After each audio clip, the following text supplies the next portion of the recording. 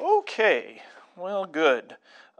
We will begin here, picking up our Bible study of 2 Samuel. We're halfway through chapter 15. I think we're going to start around verse 30 of 2 Samuel 15, and then try to get through chapter 16. So that's where we'll start, and we'll begin with a word of prayer. Almighty God, our Heavenly Father, without your help our labor is useless, and without your light our search is in vain. Invigorate our study of your holy word, that by due diligence and right discernment we may establish ourselves and others in your holy faith. Through Jesus Christ our Lord. Amen. Okay, chapter 15, verse 30. Remember how Absalom was conspiring? Chapter 15 is called Absalom's Conspiracy. David's son Absalom was trying to take over the kingdom. Absalom wanted the throne. And so he was starting. Remember, we talked about how he was greeting people in the city and saying how, oh, too bad the king doesn't have somebody to take your case, to listen to you. The king won't listen to you, so I'll help you. And so Absalom, the king's son, started to try to convince the people to follow him. This, of course, would be what the 9th and 10th commandments are about, coveting, that Absalom coveted his father's kingdom. And so Absalom starts doing things to undermine David's reign. Now, it is an interesting comparison, though, you remember, because this kind of happened before. If you think about David and Saul, remember, because Saul was king, but then people were coming to David and following David. And so it was almost like, David, might see how David was taking the kingdom from Saul. But there's a difference. There's a big difference between these two. What difference do you think it might be between what Absalom is doing to David and what David did to Saul? Remember, because Saul was king, but all the people were wanting to follow David. David was going out, he had opportunity to kill Saul, but David didn't. Remember, he'd cut off his coat, or he would dodge a spear being thrown at him. So what's the difference between David sort of taking the kingdom from Saul and Absalom taking the kingdom from David? Have you thought about that? It's a comparison. The big difference between the two is, remember, David was anointed by the priest to be king, even while Saul was still king. But God told Saul, he said, you're no longer a legitimate king. And so the priest anointed David to be the new king. But Saul wasn't letting go of the throne. He wanted to stay king. The difference now is that Absalom hasn't been anointed as king. Absalom, he doesn't care about being anointed. He just wants the throne. So some people might be confused and say, well, this is just what David did to Saul. No, it's not. What Absalom is doing to David is, what is it called when you kind of go under and you undermine somebody's authority? That's what Absalom's doing. He's undermining David's kingdom, God's chosen king, because God hasn't chosen Absalom yet. So Absalom is just purely by earthly power and desire and wisdom is he trying to take the kingdom. He is coveting his father's kingdom, and he's trying to take it, trying to steal it. So that's one of the distinctions here, that Absalom now is not the right king, not the God-selected king. Okay? So that's one big difference. Okay? Now, the context where we're at now, remember, David has to leave Jerusalem, as we see there in verse 13. David and the people who were part of his kingdom, they left the city. They evacuated because Absalom had quite the force with him, and he was coming through. So David flees, he runs, and let's see what goes on next. Chapter 15, verse 30. Any questions before we get into it, or thoughts? Okay. Chapter 15, verse 30. Here we go. But David went up the ascent of the Mount of Olives, weeping as he went, barefoot and with his head covered. And all the people who were with him covered their heads, and they went up, weeping as they went. And it was told David, Ahithophel is among the conspirators with Absalom. And David said, O Lord, please turn the counsel of Ahithophel into foolishness. We can see here that, these were real people, right? I think a lot of times, I know one of my difficulties is reading this. Maybe that's why, movies and shows like The Chosen is pretty good. One good aspect of it is it gives them, they become real people. And a lot of times when I'm in stories and reading things like this, I forget that these are real people who had real goals. They're just like you and I. And you see here that when David is in trouble, what does he do? What did he just do? He's in trouble. His son's trying to kill him and take his kingdom. What does David do? Okay. Okay, he's mourning. But then what does he do? He prays. Right? Did you see his prayer there? O Lord, please turn the counsel of Ahithophel into foolishness. So David, he's praying. This is not an easy thing.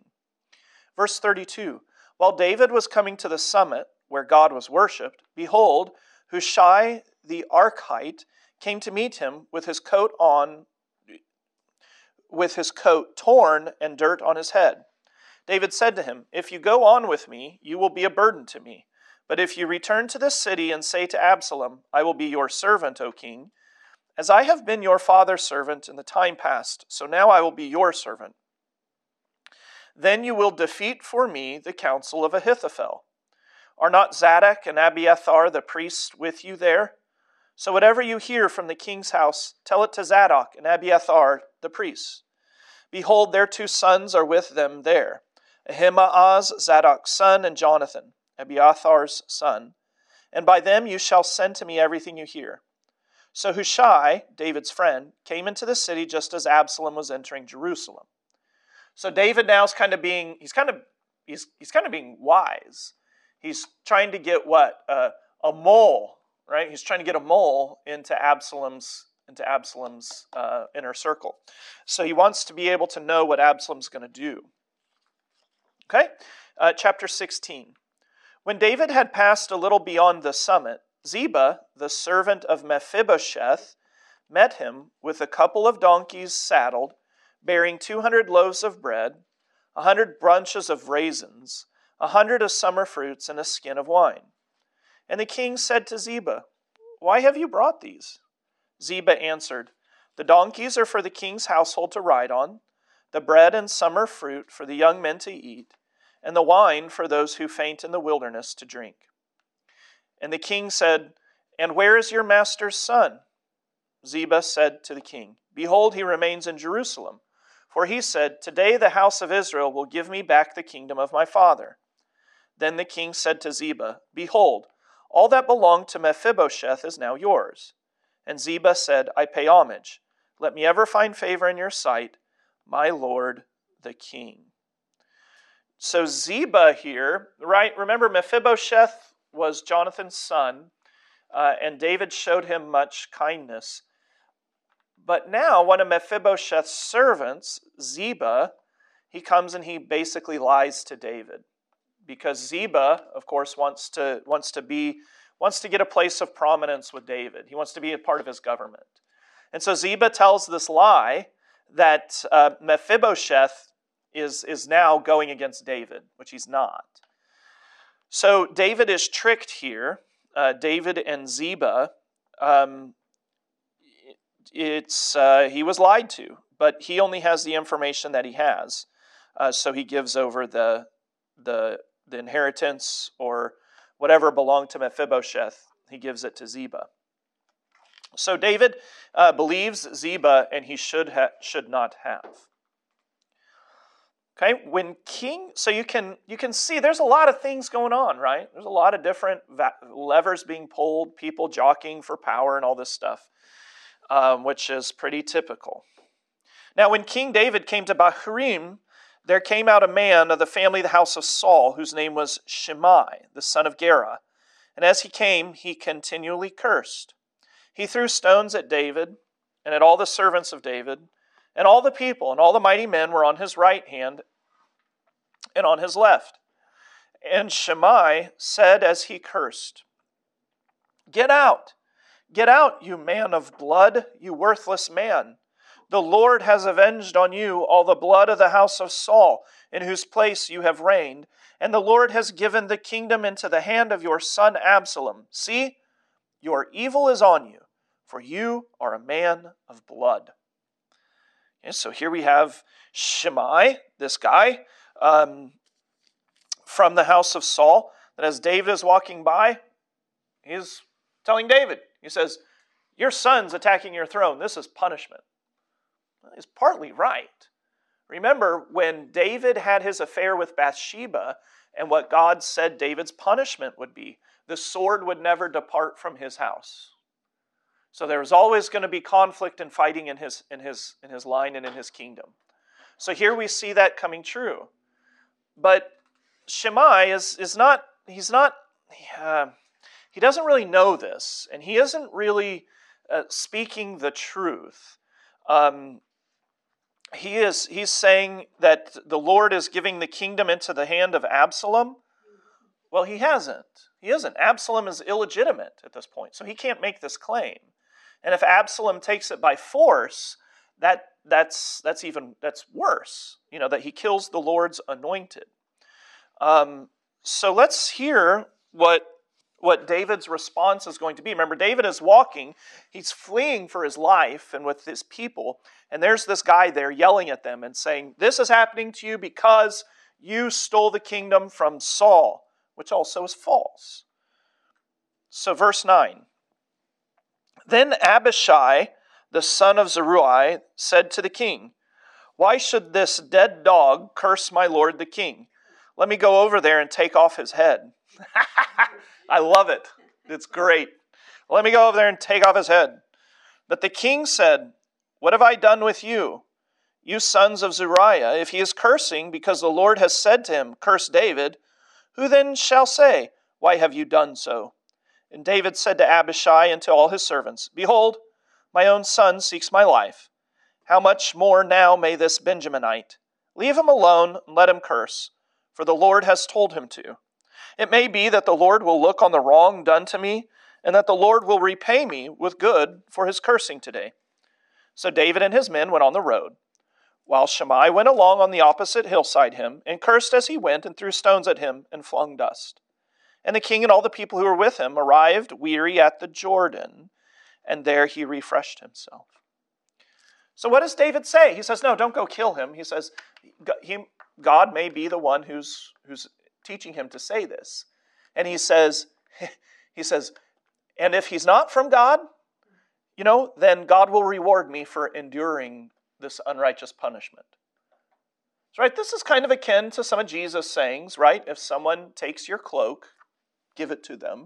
So if someone strikes you on your left cheek, what does he say? Turn the other cheek and give them the right. And Jesus, he says, blessed are those who are cursed, who are persecuted for his name's sake. So David says, well, I don't know if God told him to say these things to me. If he did, okay, I'll just receive it. If he didn't, I'll receive it, and then God is going to pay me good for enduring, for being strong, for not giving up. It's kind of an interesting way to look at suffering, isn't it? Yeah. Maybe this is God's punishment for me. And for something, and that's not unbiblical to say that, because we are to look at all suffering and any kind of natural disasters or events and use those to say, well, I would deserve that too. So whether it's suffering comes, or Jesus did this in Luke chapter 13, when there was a disaster where the Tower of Siloam fell, and it killed people.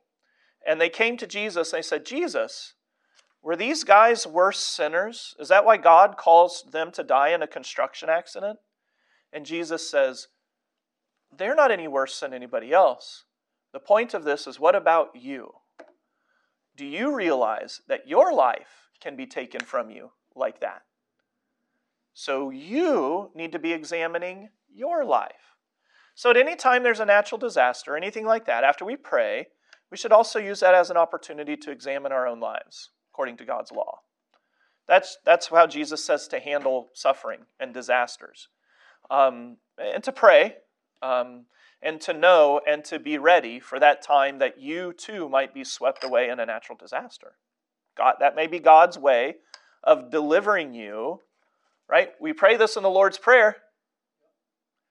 Every time we say, deliver us from evil, we are essentially praying that God would deliver us from this vale of tears to take us home. So that Lord's Prayer, when we pray that, deliver us from evil, we're praying, that we are delivered from all pestilence and the work of the devil, but we are also praying, God, save me from this madness, right? Some days we pray that a little harder than others, don't we? Lord, thy kingdom come today, right? Let's just end it all, God. And that's the cry of faith. That's a prayer of faith. Knowing that God can come any moment and it'll be good for us because it's going to put an end to all this craziness that's going on. And then it's going to be pure bliss. It's going to be great. And all things will be restored. So it's quite interesting how David takes this guy who's rebuking him, throwing rocks at him, throwing dust, and I think it's a funny scene, just this guy walking alongside, yelling at him. And it's also, it's a picture of Jesus, isn't it? As Jesus is going to his cross, and even as he's being hung on his cross. It's funny, I kind of gave a visual for the confirmands that we think archaeological that, when Jesus is hung on the cross, they left this center post. The center post was stuck in the ground. It was always there.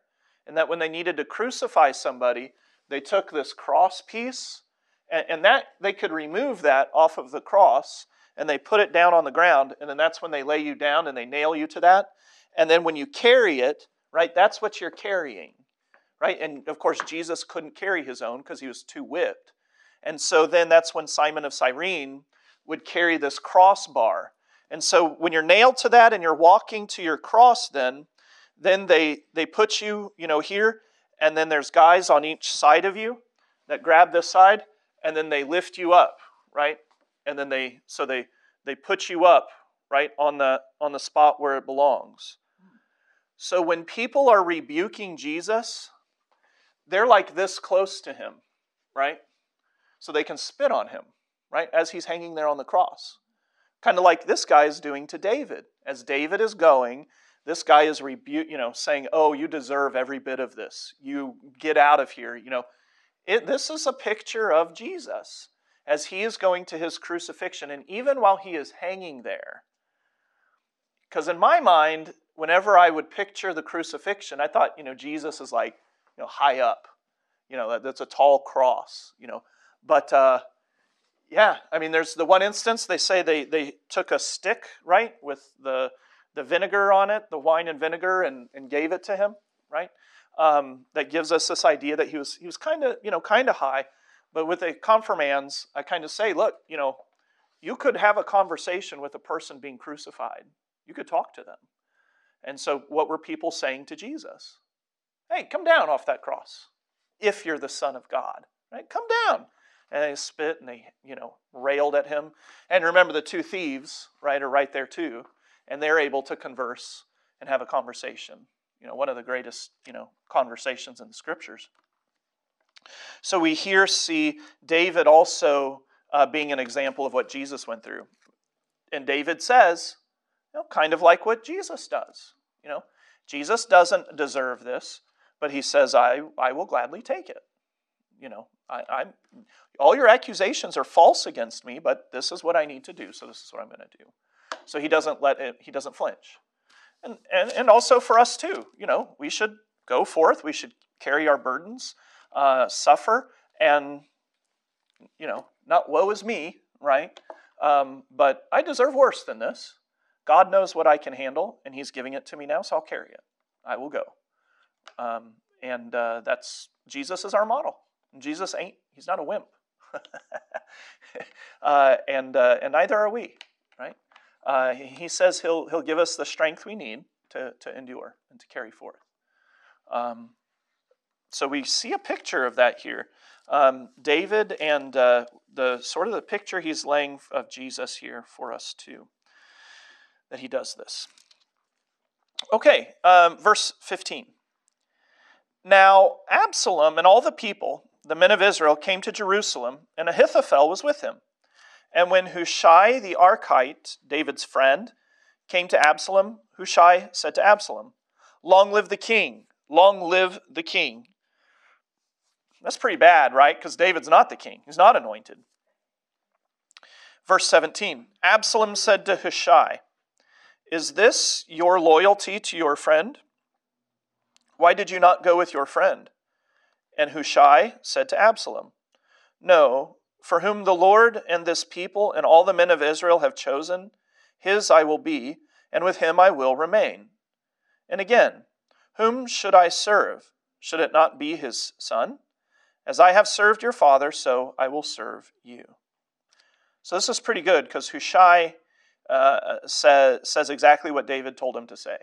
So Hushai he's this is he's taking his life into his hands here, because he's essentially saying, I'm gonna be a mole for David. Verse 20, then Absalom said to Ahithophel, "Give your counsel, what shall we do?" Ahithophel said to Absalom, "Go into your father's concubines, whom he has left to keep the house, and all Israel will hear that you have made yourself a stench to your father, and the hands of all who are with you will be strengthened." So they pitched a tent for Absalom on the roof, and Absalom went in to his father's concubines in the sight of all Israel.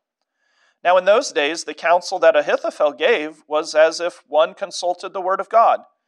So was all the counsel of Ahithophel esteemed, both by David and by Absalom. Remember, this also was the curse that God gave to David after Bathsheba, where it says, "David, you went into private and committed adultery with another man's wife. The curse for you is that another man will come and he will do this publicly in front of everybody's sight." So this is part of David's punishment coming true. That he left his concubines. His concubines, they're not wives. He left them behind, but he takes care of them as you would take care of a wife, supports them, gives them a place to live, whatever. And then this happens. So it's coming true again, the curses that God said would happen to David. And it's quite interesting that it's all happening. It's just the way things go. When God says something's going to happen, it will. It does, in spite of our efforts to not let God's will be done. Okay, so some of these stories are pretty bad. And so here again, we have Absalom going and sleeping with his father's concubines, just basically to disrespect his father. I mean, and that's pretty bad. That's pretty bad. Okay, chapter 17 then. Let's keep rolling. Moreover, or unless there's any questions or clarifications, I mean, it's kind of like a soap opera, right? So it's okay if there are no questions, but if there's anything for clarification or whatever, you feel free to. What's the definition of "I will serve you"? Is that like a servant? Yeah. Well, he's going to be a counselor. He's going to be an advisor. That's the word I'm looking for. Is he paid for that position? Oh yeah. Yeah. I mean, he gets a place of prestige, and this is his job. Yeah. Yep. But also remember that Hushai, he's a spy for David. So Hushai is doing this to serve David. But he is serving, like you pointed out, Absalom. He says, "Absalom, I'll be your servant," and then he'll get paid, protected. He'd be like a bodyguard, basically. Yeah. Why did Ahithophel? Why did he was David's counsel? Mm-hmm. So why did he turn? Yeah. Why do you think? Why do people turn? Money, Women. Power. I was gonna say more money, but power, prestige. I mean, to be in the cool group, right? I mean, David is running right now. He doesn't look like a strong, doesn't look like his kingdom is going to last. So, and that's the question about Ahithophel. We're really he's kind of a puzzling person, really, if I remember correctly. That he seemed Person promoted to king. A person becomes king, like Absalom. He's born, right? So the son of the king would be the next king. Yeah, but you're not king until a priest anoints you with oil. So they'll have a ceremony, right? And the priest will take oil, kind of like what we do. He didn't say this, but in the name of God, or like at baptism, Christians say baptism is our anointing, where it's water in the name of the Father, Son, and Holy Spirit, and you are given a new title. So when the king dies, then the son would become the new king, and the priest would take oil, and he would say, in the name of God, you are the king of Israel. What if he didn't have a son? That's why you have the fight going on above here. Okay. And also all the women, people have right? too many children. All the women, right? Everything, marriage was used as a tool, a political tool. So that's why, like Bathsheba or some other women. Bathsheba isn't given much blame in this story, so I don't want to assign blame to her. But if the king was interested in you and you're a woman, you went to that king and you slept with him, hoping that you would get pregnant, because what would that mean? That means my son would be king. And that's the problem here, is that David took somebody else's wife and she became pregnant. But remember, that son died.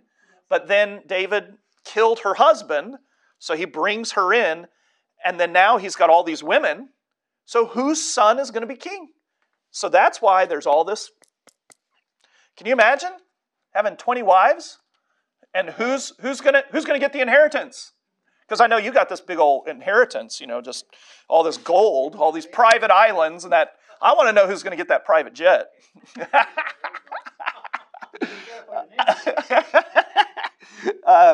But you could. What's that? Nobody knows you and I are. That's right. That's right. But you can imagine then, right? Like kids. I mean, nowadays, that's one of the sad things I see when somebody, a mom or dad, dies in the family and they have multiple children. What happens? I mean, generally they fight over things that are sentimental. But you also see this where, it's like a piano, right? And like when the parent was alive, like let's say mom played the piano, and when they're alive, nobody cares. The mom's like, hey, who wants a piano? Oh, nobody. And then mom dies, and then what happens? Yeah.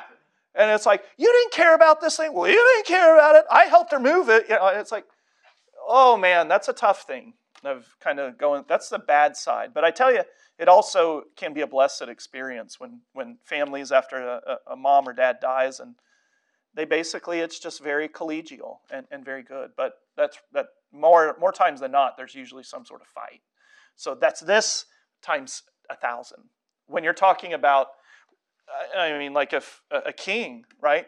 You get everything.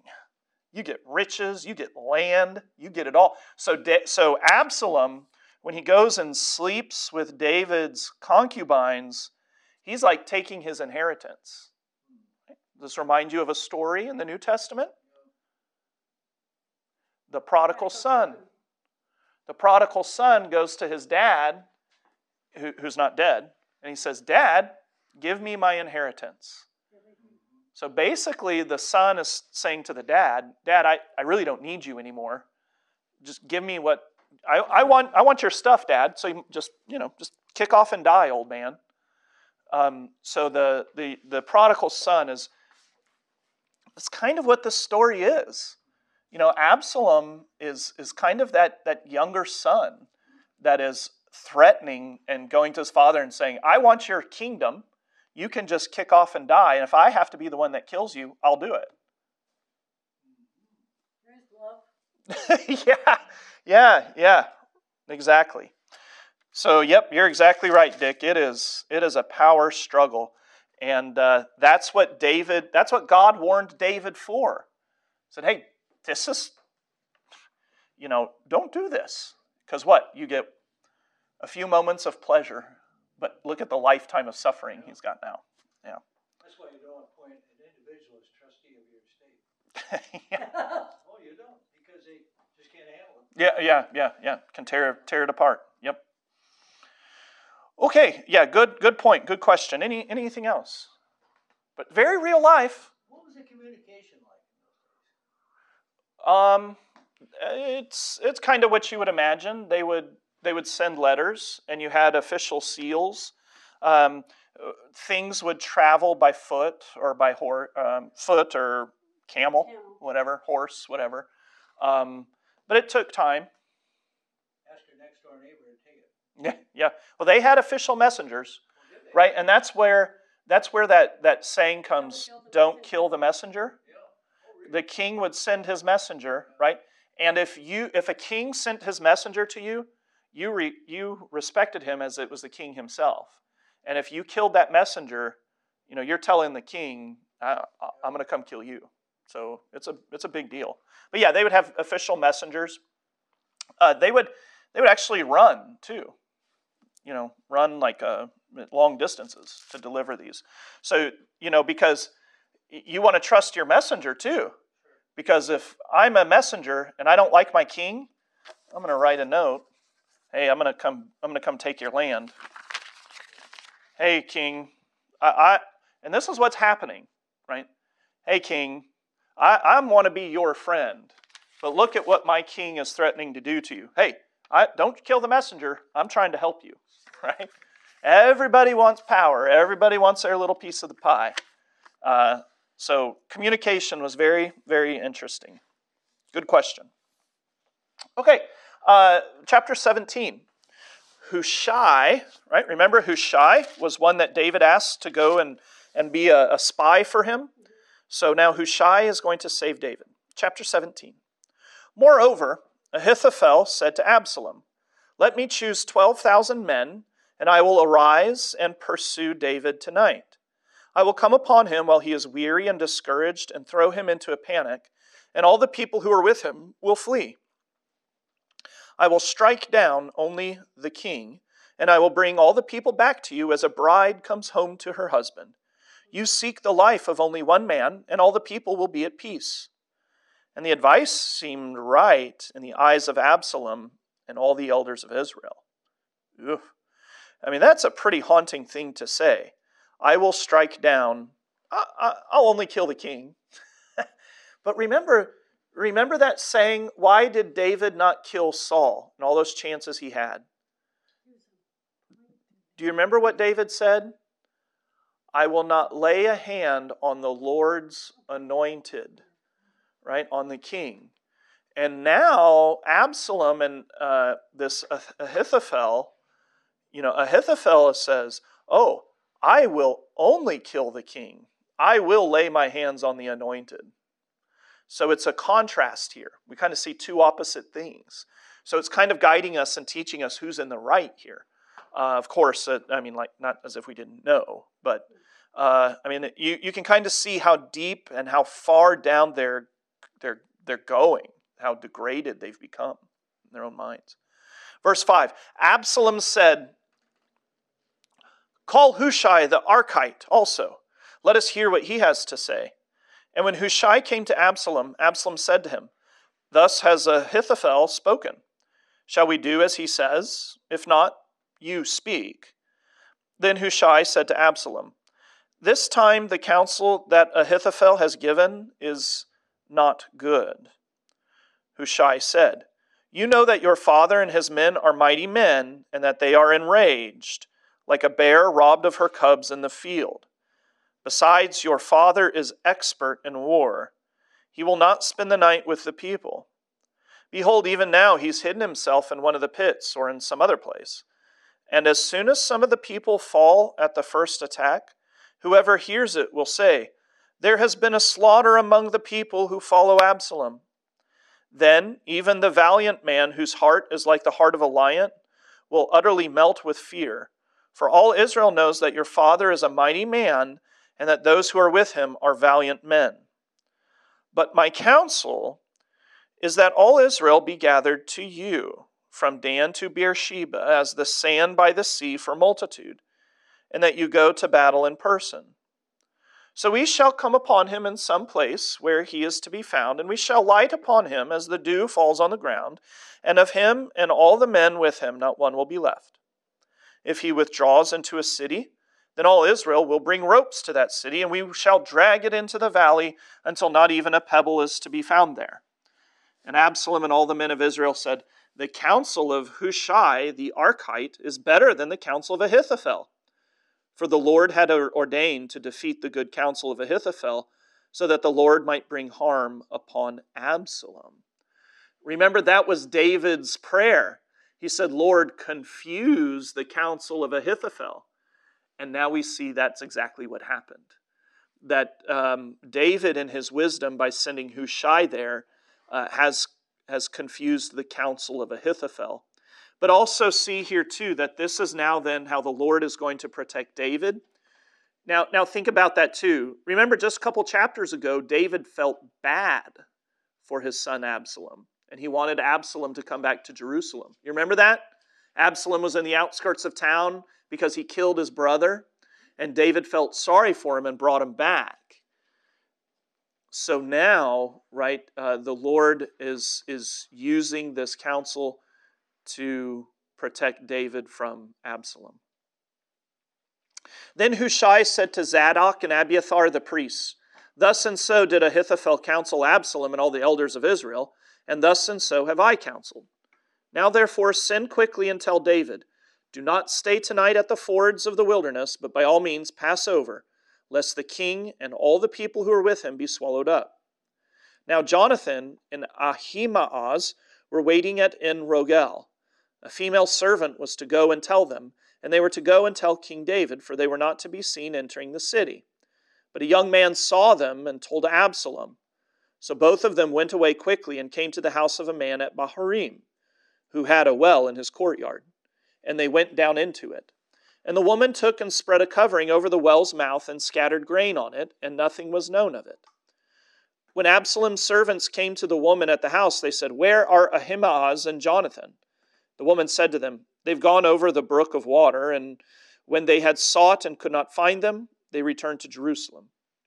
After they had gone, the men came up out of the well and went and told King David. They said to David, 'Arise, go quickly over the water, for thus and so has Ahithophel counseled against you.'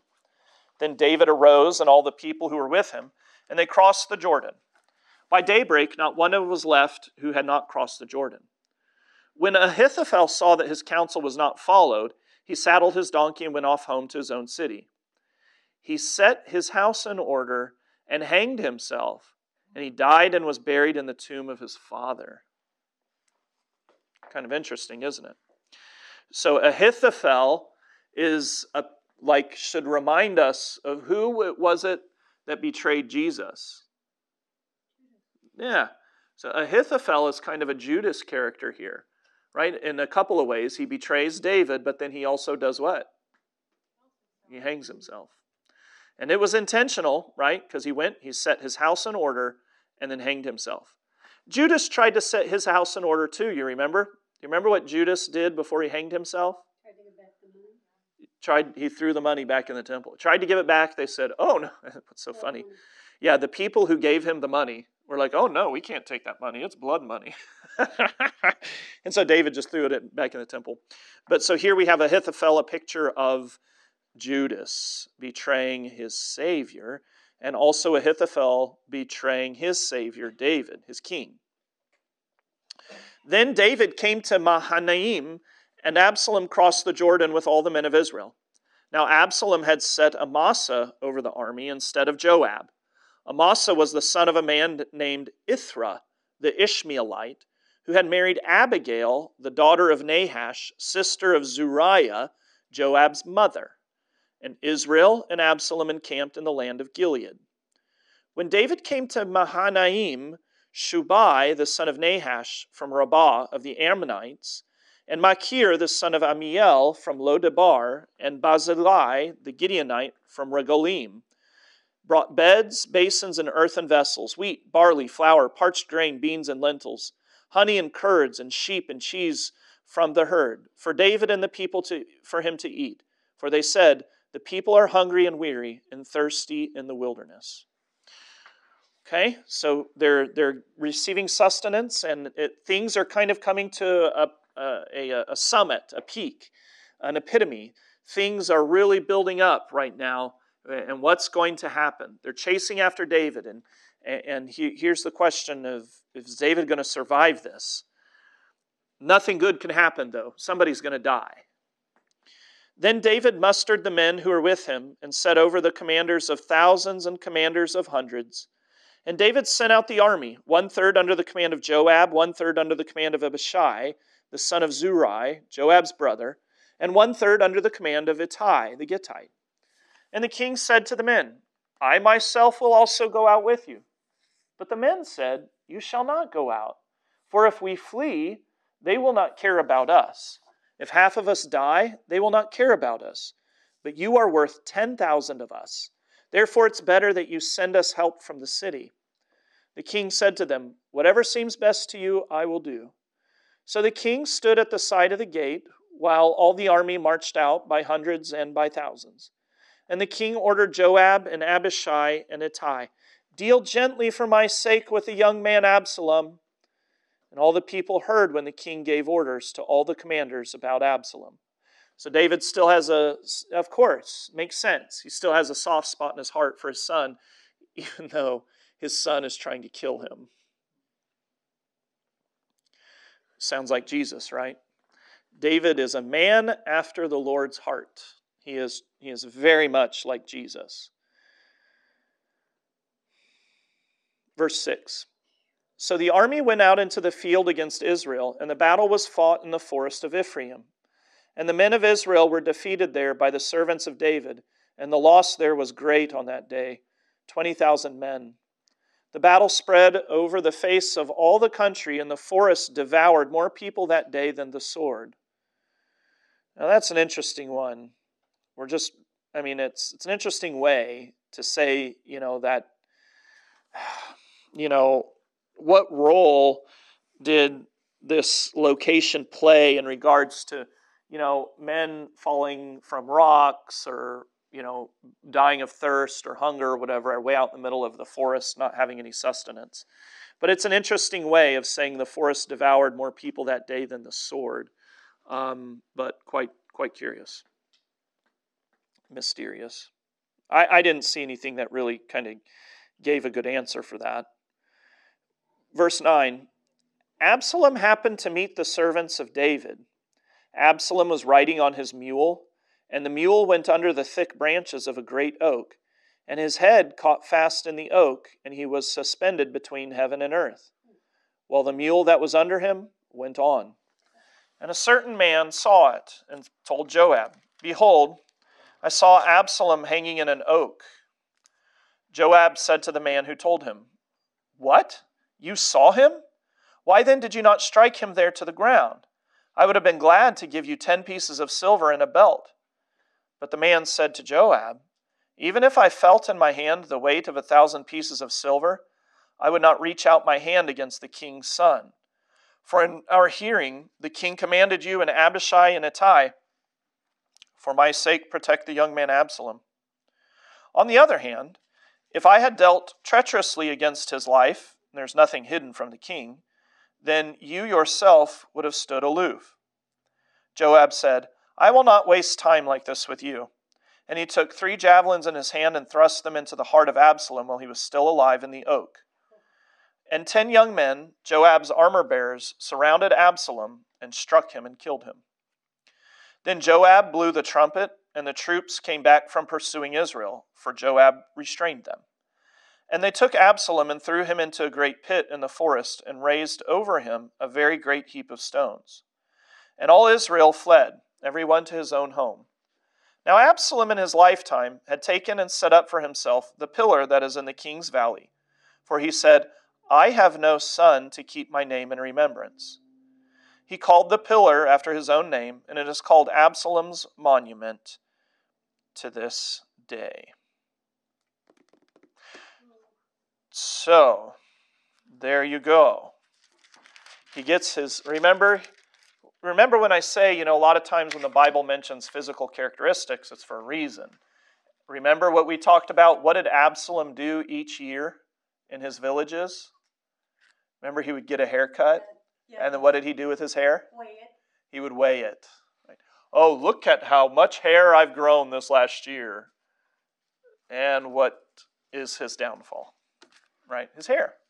He's riding a horse, his hair gets stuck in a branch, and then the mule, it's always a mule. And the mule is like, I'm out of here. And there he is. He can't get his hair out of the branches, can't get it untangled. They see him. He has no defense, and they kill him. Well, let's see how David reacts. Then Ahimaaz, the son of Zadok, said, Let me run and carry news to the king that the Lord has delivered him from the hand of his enemies. And Joab said to him, You are not to carry news today. You may carry news another day, but today you shall carry no news, because the king's son is dead. That's really interesting, isn't it? Then Joab said to the Cushite, Go tell the king what you have seen. The Cushite bowed before Joab and ran. Then Ahimaaz, the son of Zadok, said again to Joab, Come what may, let me also run after the Cushite. And Joab said, Why will you run, my son, seeing that you will have no reward for the news? Come what may, he said, I will run. So he said to him, Run. Then Ahimaaz ran by the way of the plain and outran the Cushite. So you're wondering, you asked Dick, how did they communicate? There you go. Verse 24, Now David was sitting between the two gates, and the watchman went up to the roof of the gate by the wall, and when he lifted up his eyes and looked, he saw a man running alone. The watchman called out and told the king, and the king said, If he is alone, there's news in his mouth. And he drew nearer and nearer. The watchman saw another man running, and the watchman called to the gate and said, See, another man is running alone. The king said, He also brings news.